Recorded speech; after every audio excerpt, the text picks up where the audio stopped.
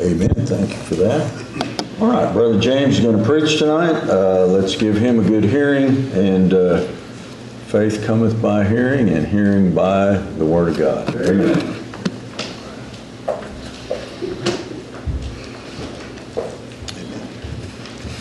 All right. Good to see everybody this evening. And I've chosen for my text a passage found in 2 Kings chapter 9. If you be turning there, I had a terrible thing happen to me. I lost something. I couldn't find it. It was like, what am I going to do? What am I going to do? And it wasn't the cell phone, by the way. I know that's what you'd have done. It was my sermon. My message disappeared. It happened to me before. Careless. But you know what I did? I have two Bibles here at church for some strange reason. I have a large print and a small print, and I had it in the other Bible. But very interesting that happened to me. So in 2 Kings chapter 9, verse 30, we'll be reading verses 33 to the end of the chapter, verse 37, responsively. Let's all stand together as we read the Word of God responsively. In verse 30, and when Jehu was come to Jezreel, Jezebel heard of it, and she painted her face and tied her head and looked out at a window. And as Jehu entered in at the gate, she said, Has Zimri peace, who slew his master? And he lifted up his face to the window and said, Who is on my side? Who? And there looked out to him 2 or 3 eunuchs. And he said, Throw her down. So they threw her down, and some of her blood was sprinkled on the wall and the horses, and he trode her underfoot. And when he was come in, he did eat and drink, and said, Go see now this cursed woman, and bury her, for she is a king's daughter. And they went to bury her, but they found no more of her than the skull, and the feet, and the palms of her hands. Wherefore they came again and told him. And he said, This is the word of the Lord, which he spake by the servant Elijah the Tishbite, saying, In the portion of Jezreel shall dogs eat the flesh of Jezebel, and the carcass of Jezebel shall be as dung upon the face of the field in the portion of Jezreel, so that they shall not say, This is Jezebel. This horrible end to this woman named Jezebel, who we wouldn't call her famous, she'd be infamous. She'd be notorious. But when she heard that Jehu was coming into town, she knew what was coming. And what did she do when she knew? So she got up and she painted her face. And she tied her head.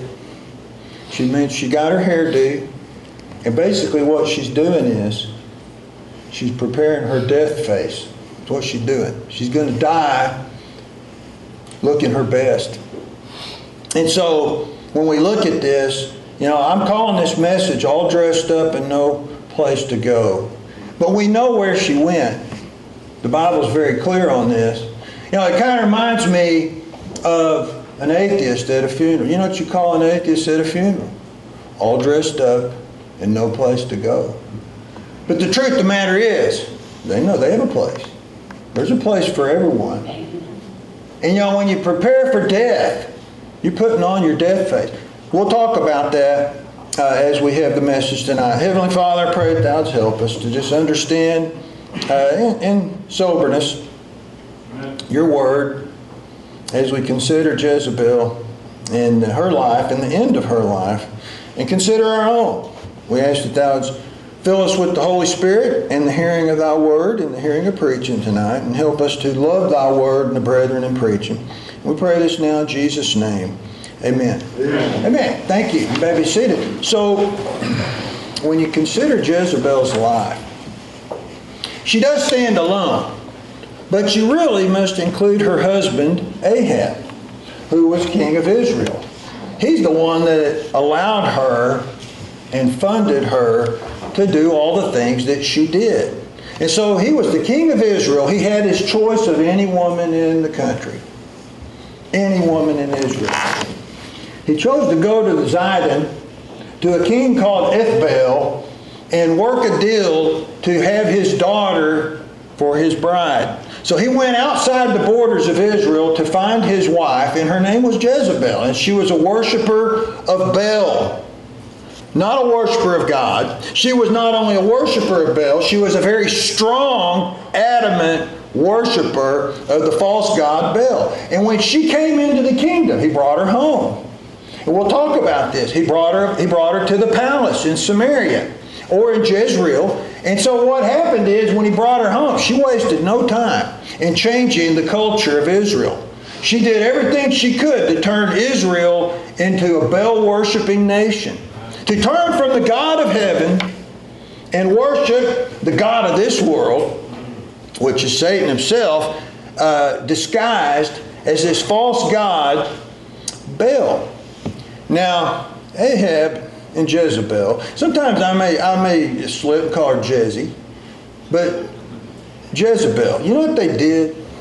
They sold out themselves to sin and free living.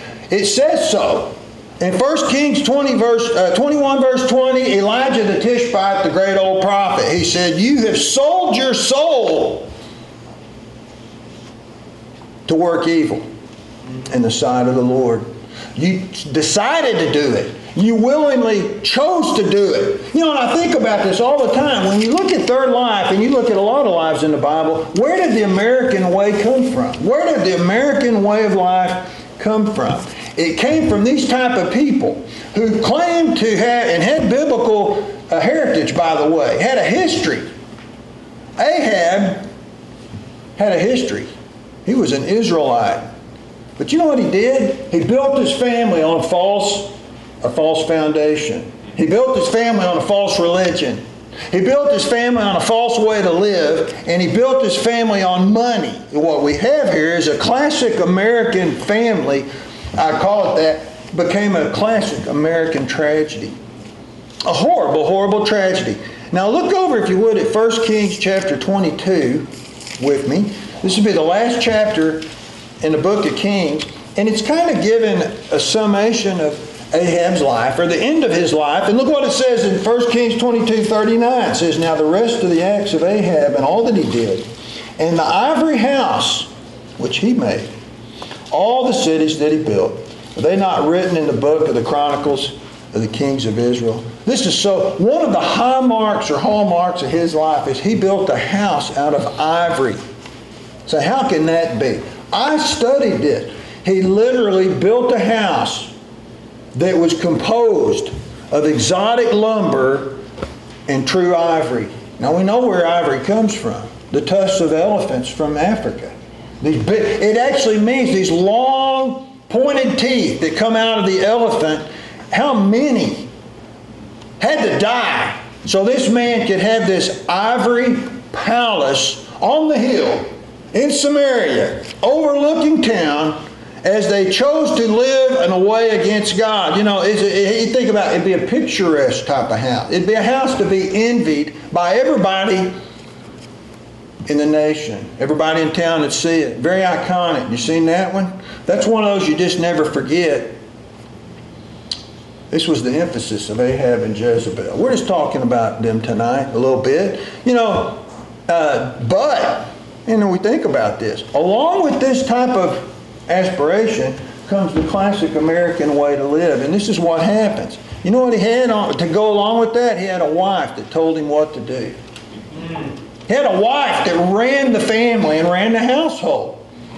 And stepped out of bounds and went ahead of him and did whatever she wanted to do, and he could not stop. He had a wife that kept him from God. She didn't lead him to God. She did what she could to keep him from following the God of Israel, even under the tutelage and the preaching of Elijah the Tishbite. She pulled on him. Now listen here.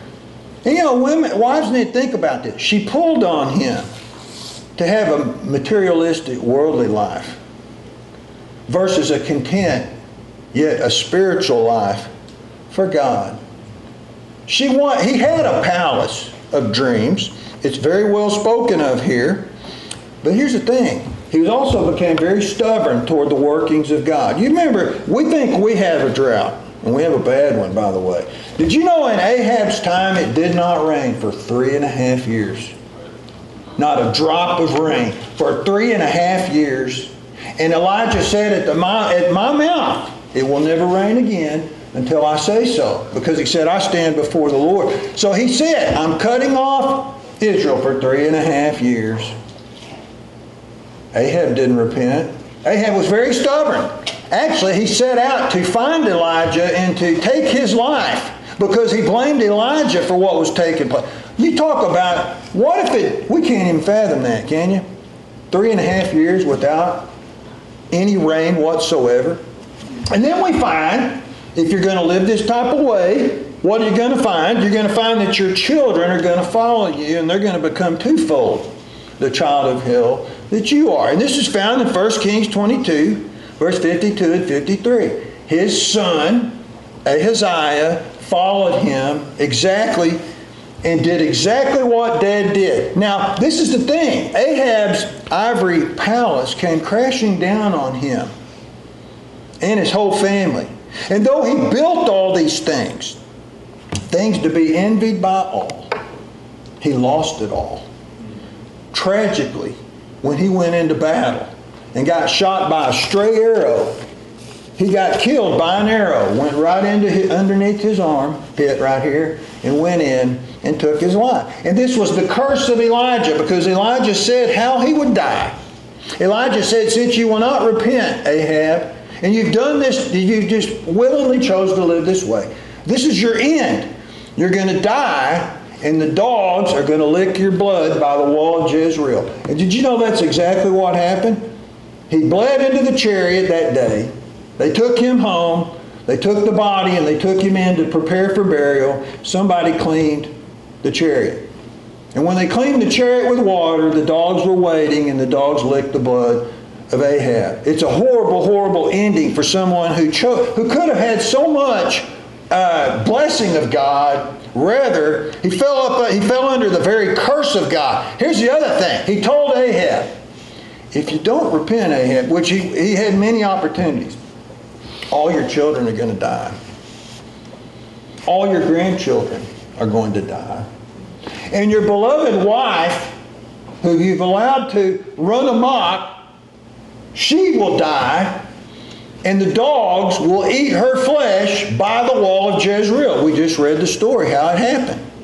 Now, and we'll talk about that just a little more in a minute. This family was the key family of the nation. And yet it crumbled and it disintegrated. There was no name of Ahab left. His descendants were gone. Happens in America all the time. The great families, they fall apart, they disintegrate, they crumble, they're gone. And all we know is what it used to be, yet it is no more. Because they lived under the curse of Ahab. You know, how many families have suffered this same fate because they chose to live outside the realm of the Bible? Right. And they knew that they chose a certain way. And now they're no more. So let's get back to Jezebel. Now, you know her name means dwelling is chaste. If you think anything about Jezebel, you think her as a chaste woman? She's anything but. She's a witch. She was a sorceress. According to Revelation 3, she was a fornicator. Now think about this.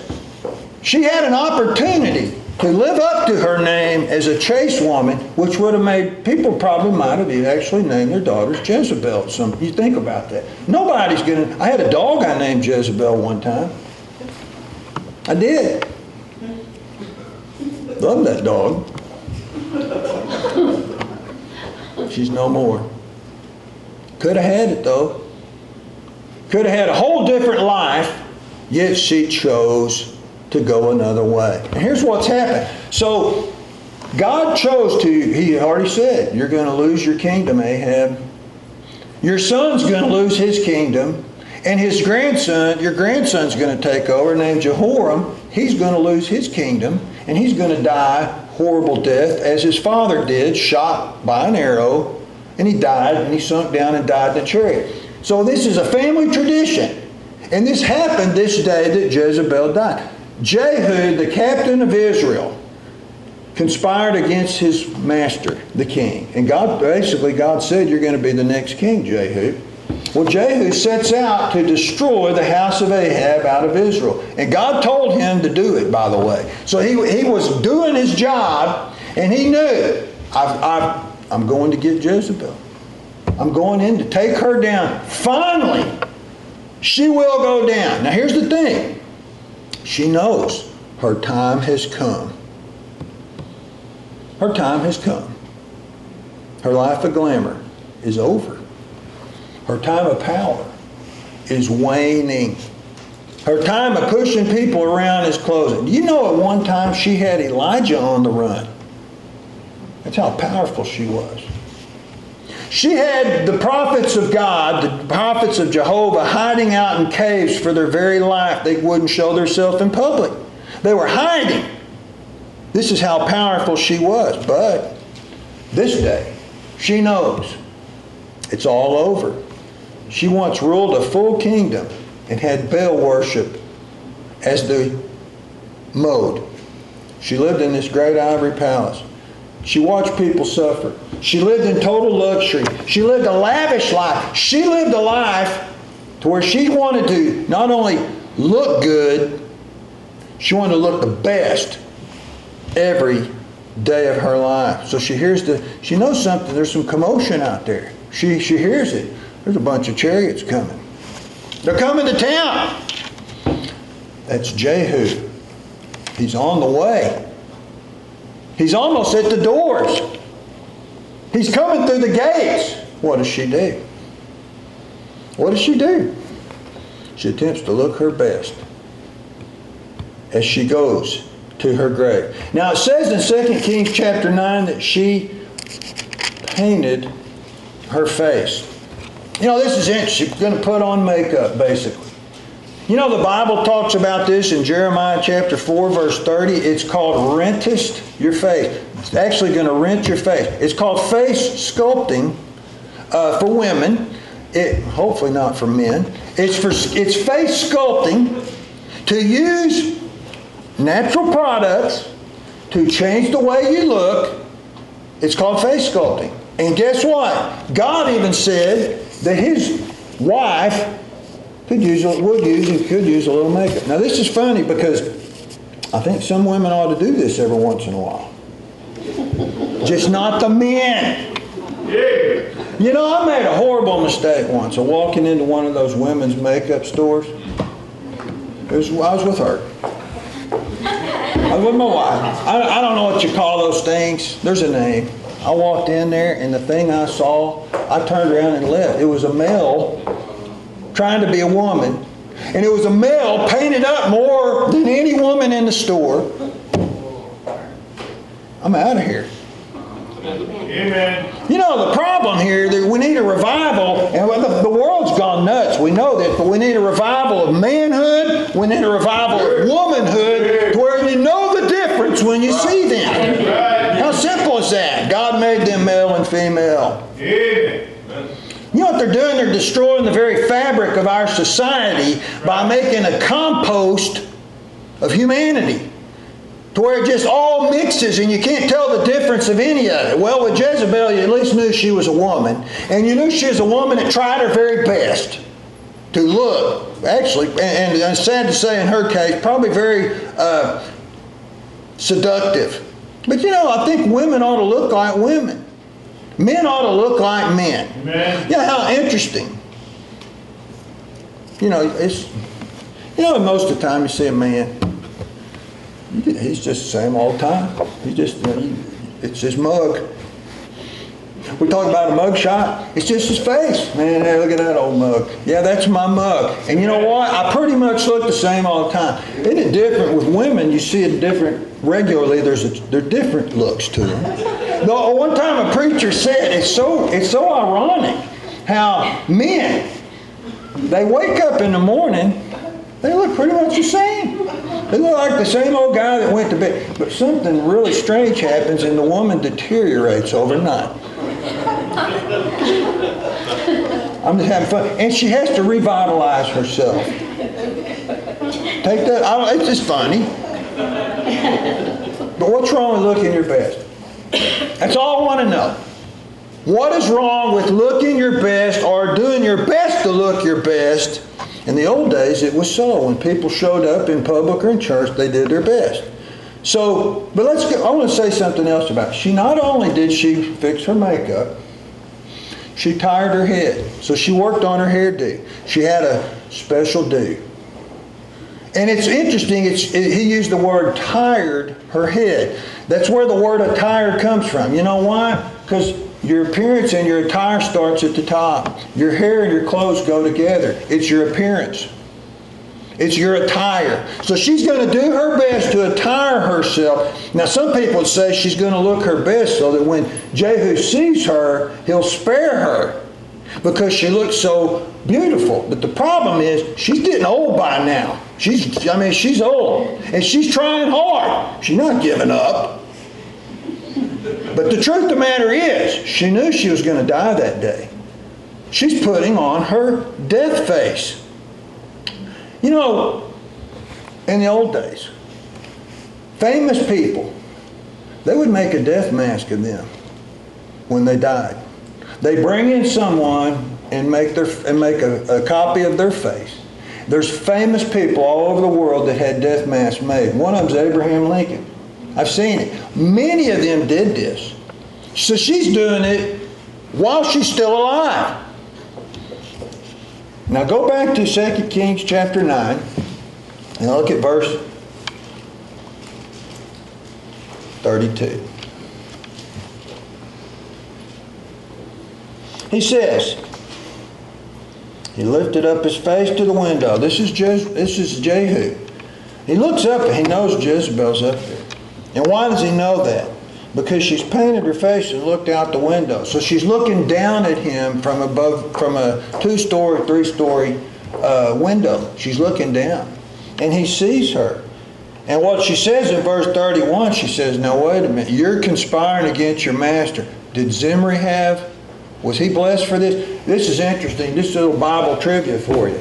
The shortest kingdom in the history of Israel was a 7-day kingdom, and this man named Zimri had it. He conspired against his king. He was a captain in the Israeli army. He conspired and killed the king, and he set himself up as king, and it lasted 7 days. It wasn't going to work. And so she's saying, you think your kingdom's going to work? The difference is Zimri's doing it in his own presumptive self-will, and Jehu's working by the will of God. Amen. But she's going to try. She says, do you think this is going to work out for you, what you have done? Zimri lasted 7 days. Well, Jehu lasted 4 generations. Anyway, now, look what she says here in verse 22. I'm sorry, it's verse 31. Forgive me for that. 31. It says, as Jehu entered at the gate, she said, had Zimri peace? That word peace. I got to thinking about that. Go back to 22, verse 22. When Jehu's approaching the city, they send out a man, and it's Joram. And he says, it came to pass when Joram saw Jehu that he said, is it peace?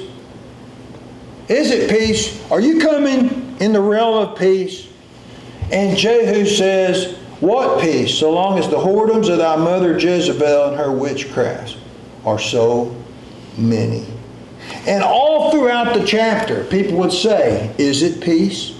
They had a hang-up on peace. Now, and I think a lot of modern men we all want peace. The problem is when they say visualize world peace and we want to live in peace, they don't want God's peace. Right. They don't want the peace Jesus is going to bring when the Son of Man and the Prince of Peace comes and gives true peace to the earth. Peace on earth, goodwill toward men. What they want peace another way.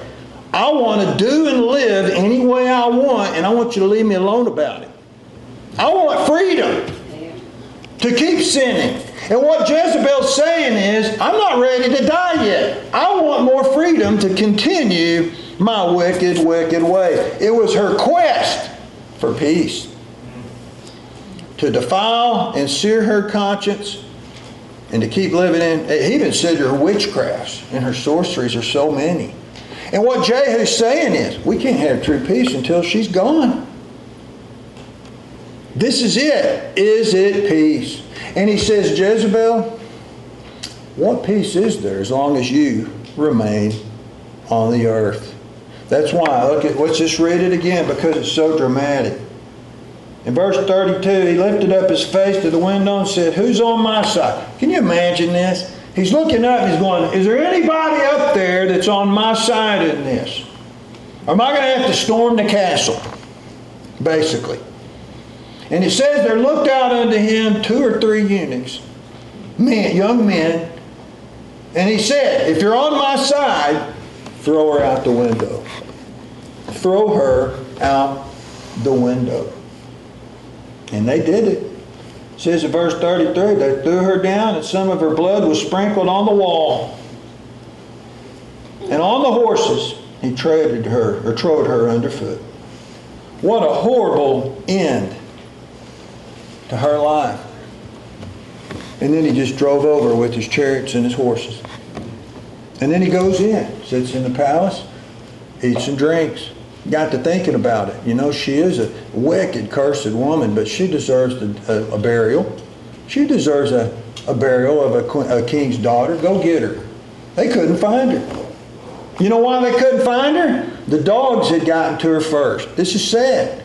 And she was eaten by dogs by the wall of Jezreel, just like the old prophet said it would happen. God's word always comes to pass. She had her death face on. That's why I say, she's all dressed up, but she was going nowhere that day. So sad. And then look at verse 35. They went to bury her, but they found no more of her than the skull and the feet and the palms of her hand. That's all they found. Her skull, her feet, and the palms of her hand. And I think about that. How strange is that? How strange is that? That's all that was left of her body. I'll tell you why though, because this is all that's really going to be left for anybody, the skull. This is all your thoughts, right? All of your contemplations, the words that came out of your mouth, the lust of your eyes, the pride that's inside you, it's all up in here. That's remaining. That was remaining. And then it says the feet. Her path, that evil path that she took of sin and destruction, it's remaining. You know why? It's going to the judgment. She's got to be judged. She's going to give an account for all of this. And then it says the palms of her hands. Why? Every deed she ever did. And you know, that's all that remained of her. And it's such a wasted life. What could have been the chaste woman, it's an end of a witch, a sorceress. The Bible called her a fornicator and a cursed woman. And Jezebel is a cursed name to this day. You call somebody a Jezebel, that's fighting words. It ought to be. Now listen here. The end is coming for all. And some people die suddenly.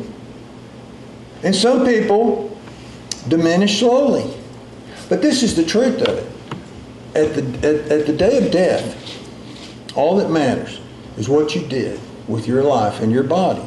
2 Corinthians 5:10 says, for we must all appear before the judgment seat of Christ, that everyone may receive the things done in his body. That's what you're going to get back. You can't get rid of that, see? We can't get rid of that. The things that take place within our body that God gave us to when He loaned it to us. 2 Corinthians 5:10. You will receive those things done back, whether it be good or whether it be bad.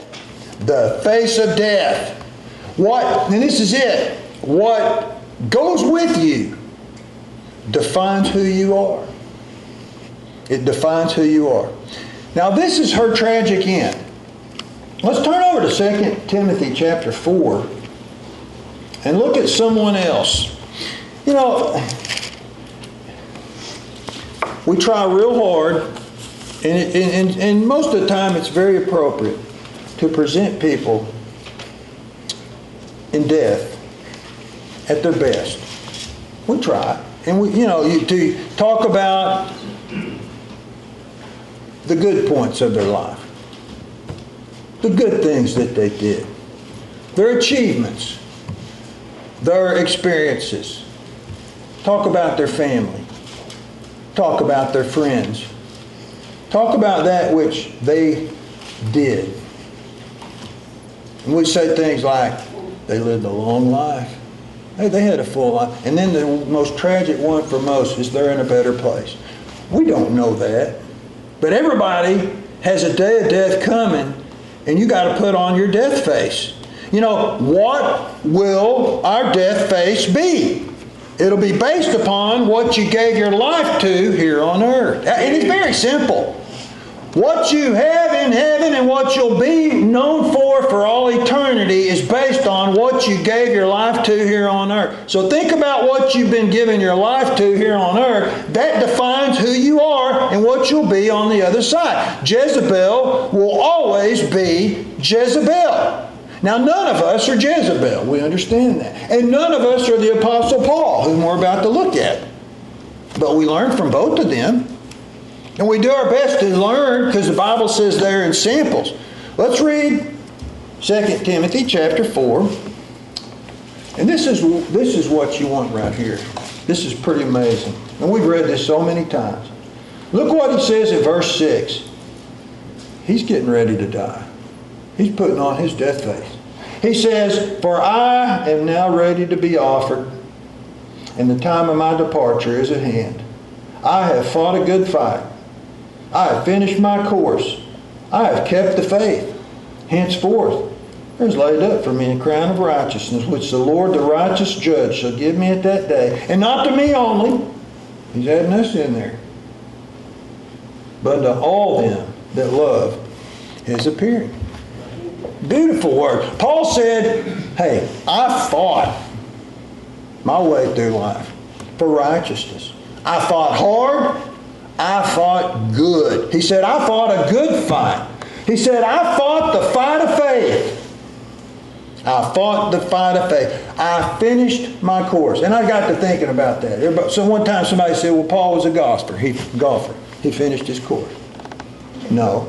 You know what it really means? He finished the course that he set his life to when he received Jesus as his Savior. He set his life on a course. You know, you say, a course. I'm setting a course here. He finished it. He went all the way to the end faithfully. And I finished my course since the day I was saved. I fulfilled the will of God for my life. And you know what he said? I'm ready to be offered. I'm ready to go. I'm ready to give an offering to God. And if you look at the difference between how these two people died, one died in the palace, the other died coming out of a prison. One came with a reckoning of judgment, the other going with a homegoing, going home to glory. And one perished, and the other's going into life. Paul's preparation for death. He didn't try to negotiate his way out like Jezebel did. He had no need to try to do a last minute fix up and look good as Jezebel tried. He was ready. He was ready to go. And what's amazing about Paul is all he cared about was making sure that other people got prepared and ready to go. That's why he wrote these words, so that we would all know and we would say someday, hey, I have fought a good fight too. I finished my course. I kept the faith. I'm ready to be offered. I'm ready. What is he offering to God? I look at it just a life of consistent, persistent faith. Just kept living. He was consistent with it. He didn't wait. He just kept living. Right? And he was persistent in it. He never turned back. All the way to the end. When he finished his course, he was not afraid of death. He's ready to be offered. He knew it was his time. He's writing this to Timothy saying, this is my time. I will be offered very, very soon. I'm dressed. I'm ready to go. I'm heaven bound. Did you know they took him to the chopping block and they cut his head off? He was killed by the sword. Now, tradition says that Paul, when he was killed, it'd be like on a platform like this, but taller, and when his head was severed, his head bounced 3 times going down. And every time it hit, a spring of water bubbled up. And there's this place in Rome of the 3 springs that came from, they claim, the head of Paul when it hit the ground as his soul went up to glory. Now, we don't know that to be true. God didn't say that in the Bible. But there's a place in Rome you can go to right now and look at it, and that's what they think. So you look at his life, how he died versus hers. He died with dignity. He died ready to go. And he had an offering to give himself. Now I want to talk about this and be done. Our life is a culmination of all things that we've done. That's all it is. Your life's not a culmination of what you wish you could do, or what you wish you had done, or what you wish you will do. It's just the things done in our body. Your life, right? Our life, it defines us. You know what you're giving? It's an offering. It's an offering. And I love this. Paul basically is saying, when they take my head and I go to the other side, I have something to offer my God, my life. And what he's saying is, the life that I gave all my days, I'm going to take and lay that at the feet of Christ. And it's an offering unto Him. Don't you want to give a full offering to God? We're going to all offer ourselves. And we're going to all stand before the judgment seat of Christ, that everyone may give an account.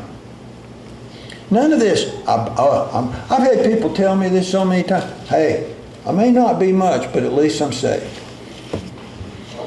I haven't done much for God, but I think I got in. I barely got in, so as by fire. Don't have much to offer, do you? Don't have much to offer God. You surely don't want to be your whole life be like Jezebel and end up, it just disappears, except for the skull and the feet and the palms of your hands. So all dressed up, no way to go. Paul, ready to go. Are you ready to go? First of all, are you truly saved? Have you received Christ and prepared yourself and set that course? I'm heaven bound. We sang about it this morning. I'm heaven bound. That's my course. I'll do my best all my way, following the true God of heaven and His Son Jesus Christ, and then when I die, I'm going to offer my life before God. All I ask you tonight, don't you want to give the best you possibly can to the God who deserves it? Amen. I'm done. I've been to a few funerals this year. You remember life, you remember their life. Some will call it a celebration of life. What they did, what they enjoyed. And what I found, and I'm not belittling it at all, I honestly am not. But what I found is, with the children, it was what they loved. Because they didn't get to live. And it would be the things they loved. But with the adults, what I found is it was their work. I would see them they're starting to bury them in their work clothes. In their work clothes. What they did as a profession. I love what Brother Tilley did. Old guy, I'm done. Brother Tilley, he was just an old country guy. He went to Ruckman's church for a while. He was trying to be a soul winner. He was a soul winner. He tried to start a church in Savinaw. He had one going. One day he died of a heart attack. He was one of the greatest tract givers I'd ever seen. Everywhere he went, he's passing out tracts trying to win people to Christ. Right. Brother Tilley. When they buried him, he had his soul winning Bible in his hand and his pocket full of tracts. Means something. I saw a man, he was buried in his windbreaker that he wore a lot when he worked on electric lines his whole life. I think that's sad. You know, we talk about this all dressed up and nowhere to go. It's so sad. But when like we sang that song, I know whom I believed, and I'm persuaded he is able to keep that which I've committed unto him against that day. I have a full persuasion. Therefore, if you have that full persuasion, you know I can give God my all. I will finish my course. I will keep the faith. I will fight a good fight. And I'll finish. And then at the end, I get to offer. Look, boy, and we'll all have regret. But I get to offer God a life of obedience that was made possible by His Son, the Lord Jesus Christ, the day that we were saved. Our face of death coming for all. Let's bow our heads for a moment.